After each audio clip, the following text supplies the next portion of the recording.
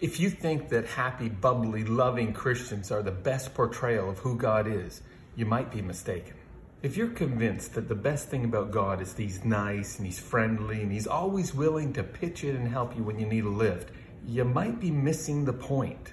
While it's true that God is a God of love and He will always step in and help you when you're in a time of need, remember that He's also ruthless against the universe-destroying cancer of sin.